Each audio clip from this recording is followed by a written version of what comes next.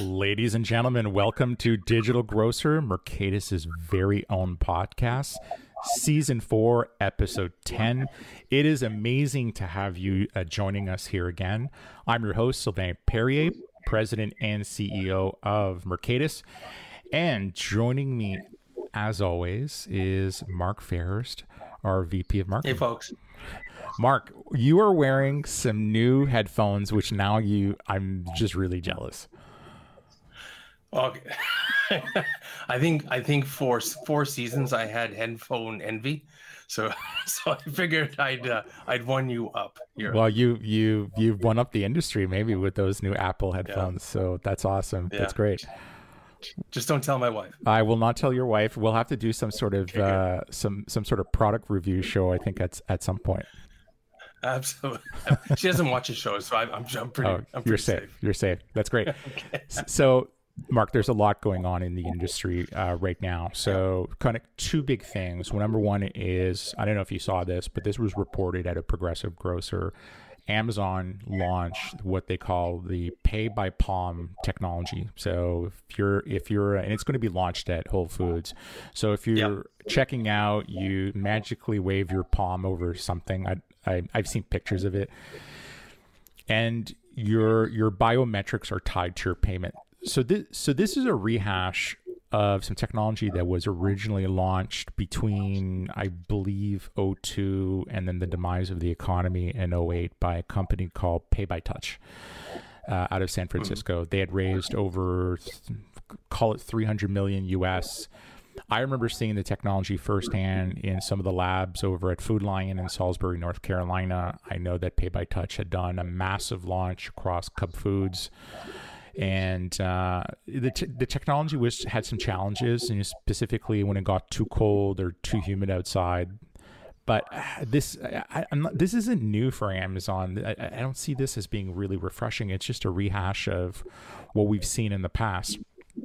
But I'm kind of curious where this is going to go. Is it actually your palm print? Like you have to register that on? Really? Yeah. And apparently you can, for security purposes, you can do both. Wow. Yeah. There's no Logan's Run chip in the palm, is there? No, not yet. Okay, good. That's all right. Oh my God, somebody's gonna. Oh, don't even go there. I can just imagine what you could do. That is crazy. Yeah. Now, the one thing that you and I have been talking about, this is the second thing I just wanted to raise before we get into our core subject here, is we're seeing a lot of what I like to call pure e-grocery entrants coming into the market. So these are companies that are selling food online. It could be perishables, non-perishables, delivering them to consumers, and they are not leveraging the brick and mortar operators. They're going direct to consumer. And one right now that was just announced, Misfits Market, they just revealed that they raised $200 million in Series C funding. That's insane. Yeah. Well, they did over 5 million deliveries in the last 12 months. So it's wow. And all in, they've raised over 310 million. This puts a lot of pressure on the brick and mortar operators. It puts even more pressure on the companies like Instacart that, quite frankly, they're bridging the gap by leveraging the retailers. It continues to point that they may have to go direct to consumer. And we've all heard the rumors, the speculation that that's the next logical step. And to be honest, I mean, I think this is something that we should delve into. It's, it's always interesting to delve into speculation, but you got to think there's a strategy here, and they're putting the building blocks in place. Yeah. Definitely. Yeah, I would agree with that. The one thing that you can't deny, as we hear these stories about these organizations that are raising significant amount of capital, that at some point they're going to have to prove a return on the investment to their shareholders, whether that's an IPO, whether that's somebody buying them out, who knows where that's going to end up. But the one thing that really continues to baffle me as this industry continues to unfold, specifically around this level of technology, is how are these organizations getting these valuations and out of thin air, and how is this somehow is this these valuations, are they really fundamentally based on revenue durability? Now, I've worked with the KPMGs and the PwCs of the world, and you give them 3 years of financial statements, discounted cash flow, and then they come back and say, "Oh, your company is worth this much," and you're like, wow, "Okay, that's great. That's fine, but what about the underlying structure? What about the underlying principles of the business? What about the customers that are being serviced underneath the business and so on?" And I think there's a different way of thinking about this. Now, to help us kind of decode this, we've decided to invite a very special guest who can really help us understand, what's the impact on the industry? What's the impact if you're an investor? And how does this affect our food retailers that are operating brick and mortar? So we've asked Daniel McCarthy. Daniel's an assistant professor of marketing at Emory University. His research specialty is the application of leading-edge statistical methodology to contemporary empirical marketing problems. His research interests include customer lifetime value, limited data problems, and the marketing finance interface. So he's popularized customer-based corporate valuations, also known as CBCV. It's a methodology that drives any traditional valuation model off the underlying behaviors of the target company's customers. His work's been featured in major media outlets such as the Harvard Business Review, Wall Street Journal, Fortune, Barron's Inc. magazine, The Economist, and CNBC. His research has been accepted and published in top-tier academic journals, and he has won numerous research awards.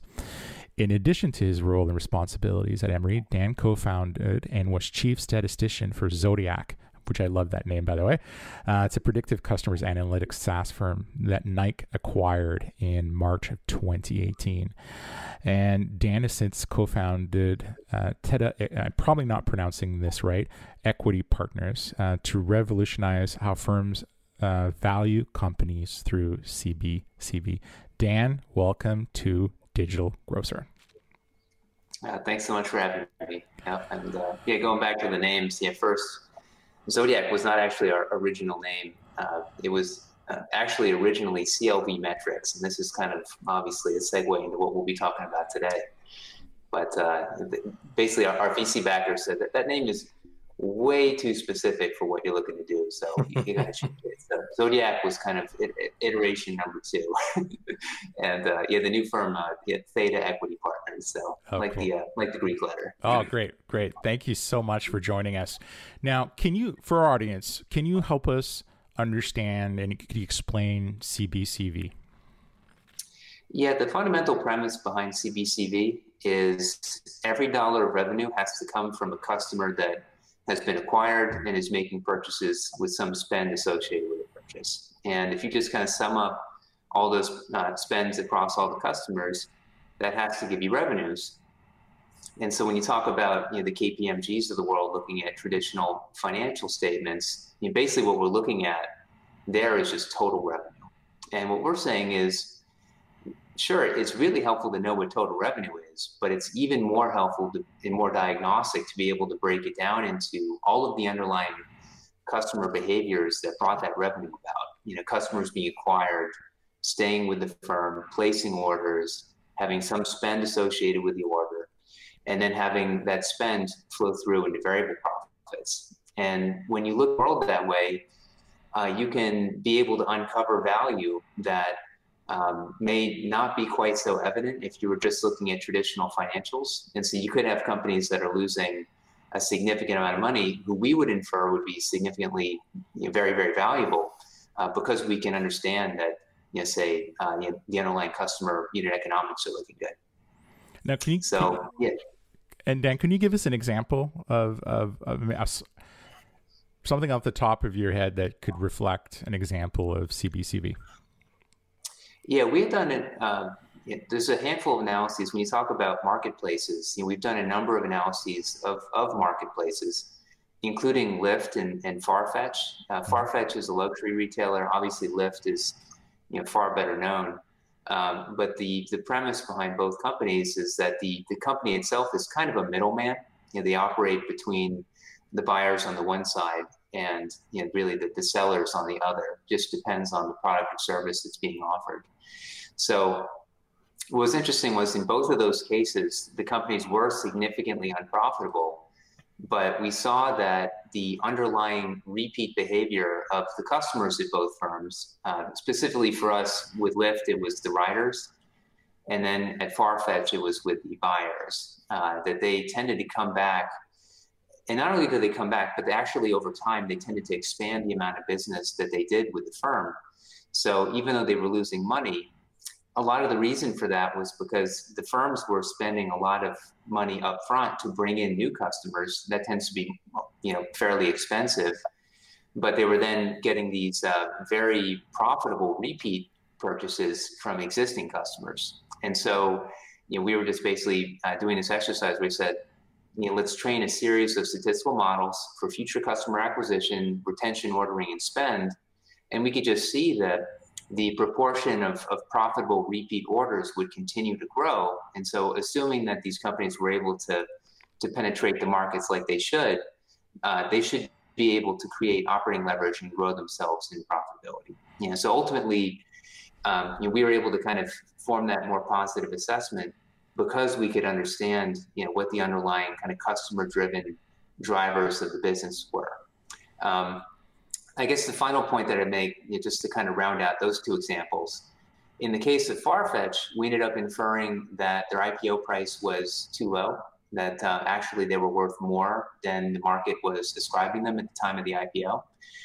For Lyft, we inferred that they were a very valuable firm, but not quite as valuable as the public markets had been suggesting. So in one case, we were bullish, in one case we were bearish. Obviously it doesn't mean that we're always going to assume that companies are, undervalued, but I'd say the underlying framework, I think, holds very, very nicely, whether we're talking about marketplaces or whether we're talking about more traditional businesses that primarily operate on one side of the market.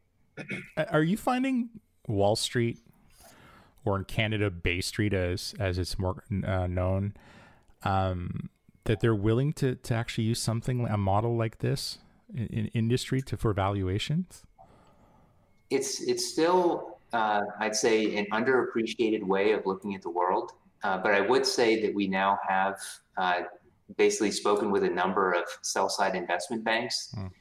And some of them, like sell-side equity research analysts, are featuring our measures and analyses in their reports. So I think we're seeing a lot of progress. I'd say the other area which has been very promising, for those who follow me on social media, I'm kind of like a bird watcher when it comes to customer disclosures. And so we have all these companies that have been going public recently, and in their pre-IPO prospectuses and their S1 filings, I'll just kind of take a once through to see, what they're putting in there.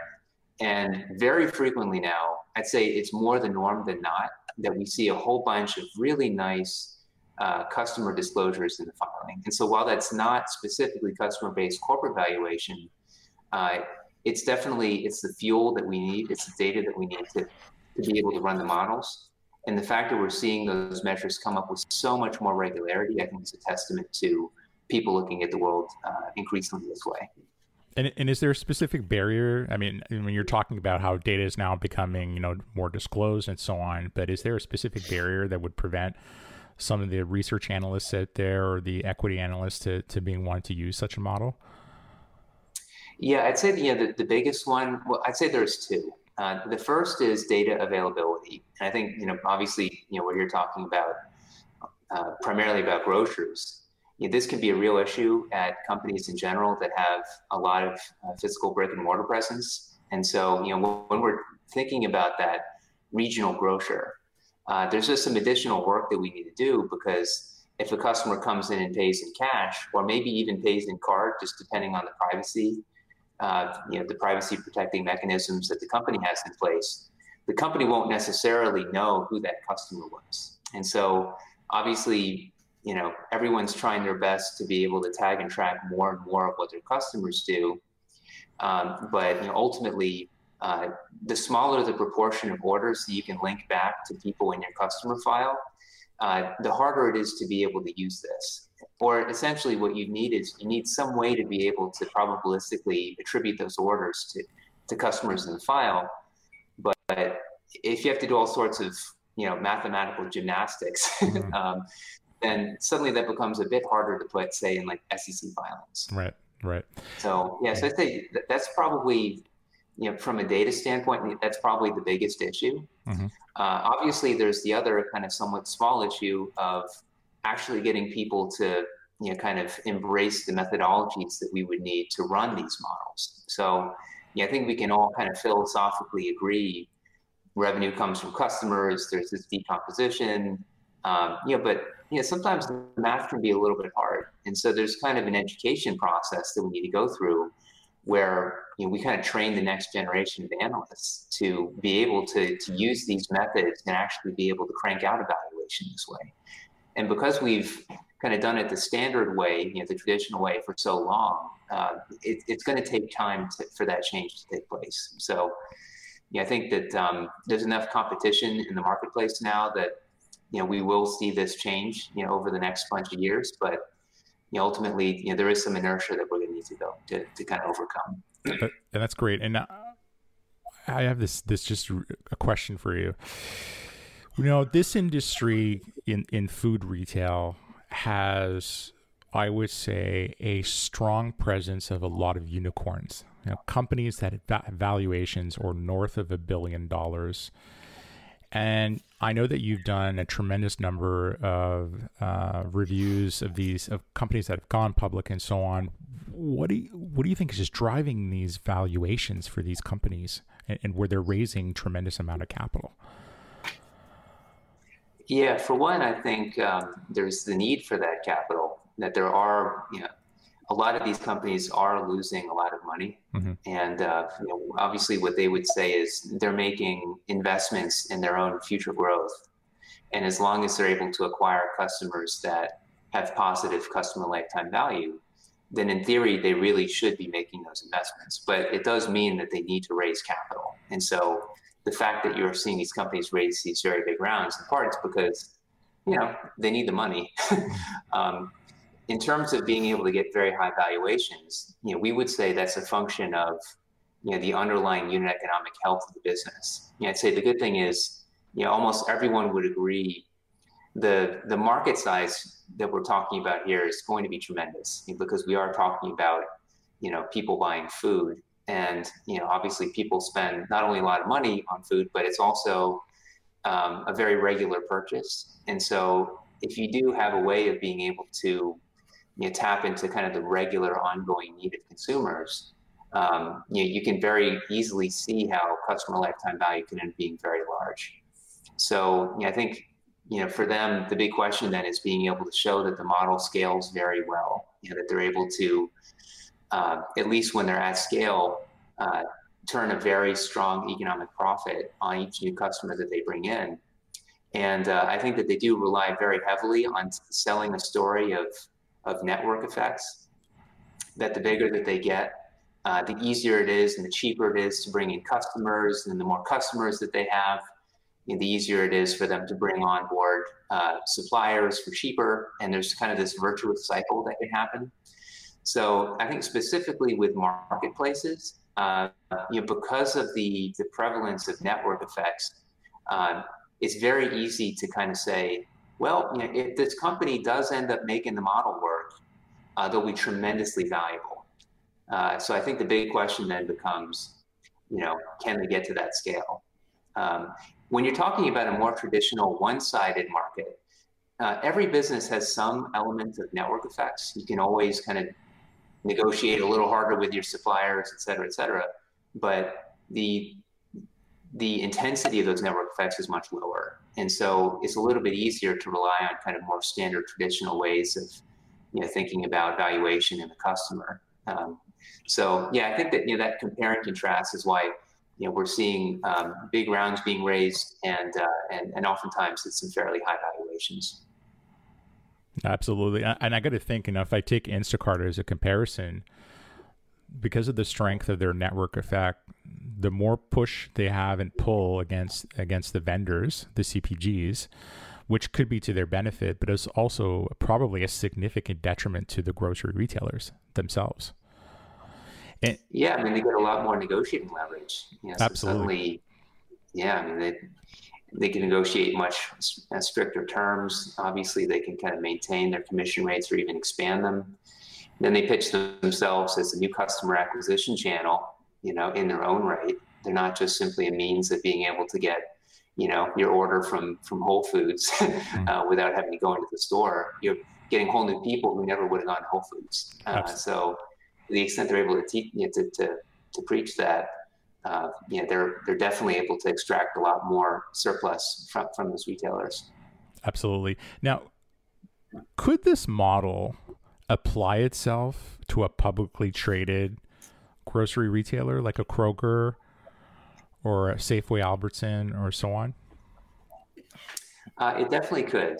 I'd say there's a few different ways I would think about it. So for one, there's kind of the disclosure question, which I've kind of been alluding to a few times now.